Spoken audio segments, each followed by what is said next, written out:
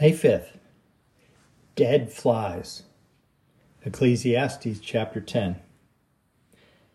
Several years back, I recall being on a prison yard with another volunteer, Adam, as we took a break during the inmate count time. During count, the inmates go back to their dorms until the prison staff has made sure no one has escaped the facility since the previous count was taken. Just prior to this, the security staff had allowed us volunteers to play volleyball with the inmates, which was a rare treat for us. It really helped to open up some lines of communication with them. But the inmates were in better physical shape than we were, so Adam and I were quite tired afterwards and sat in the shade for a while to catch our breath. As we sat there, Adam told me about the dead flies. The flies in the ointment, so to speak. He had been studying the writings of Solomon in the Bible and was focused on Ecclesiastes chapter 10. Reading from that chapter. Verse 1, Dead flies make the perfumer's ointment give off a stench. So a little folly outweighs wisdom and honor. Ecclesiastes chapter 10, verse 1, English Standard Version. Ouch, this one hurt. No matter how sweet the perfume of the God-led fruit in our life, ongoing self-centered sin can spoil the whole lot. These ungodly thoughts and acts can become the fly or flies that spoil the precious ointment of our lives.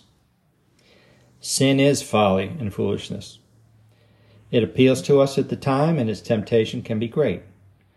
We usually know deep down that it is wrong, but fool ourselves into thinking that it will be all right this time. But sin's consequences will come back to haunt us and can tarnish a whole multitude of good works that we've done for the kingdom of God. We all sin. There's no getting around that. But the Lord is always faithful to forgive us and restore us to fellowship with Him. When we repent and turn away from our sin, He will strengthen us and put us right back on track to live and work for Him. But what about the sin that we do not want to turn away from? The secret things we know are wrong, so we let few others know about them. If we seek God in faith to help us, He will lead us to put these sinful character defects behind us. But if we cling to them and choose to cover them up instead, they will become dead flies in the perfume of our lives. Pretty soon, everything around us begins to stink.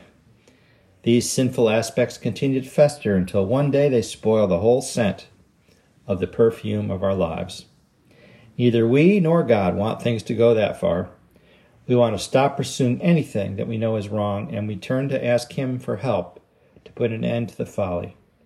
He will help us to become victorious. Reflection. If I'm being honest with myself, are there dead flies to be found in my character?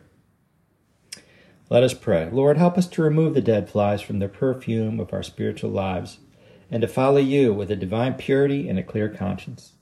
We rely on You for cleansing and restoration, granting us a pure heart.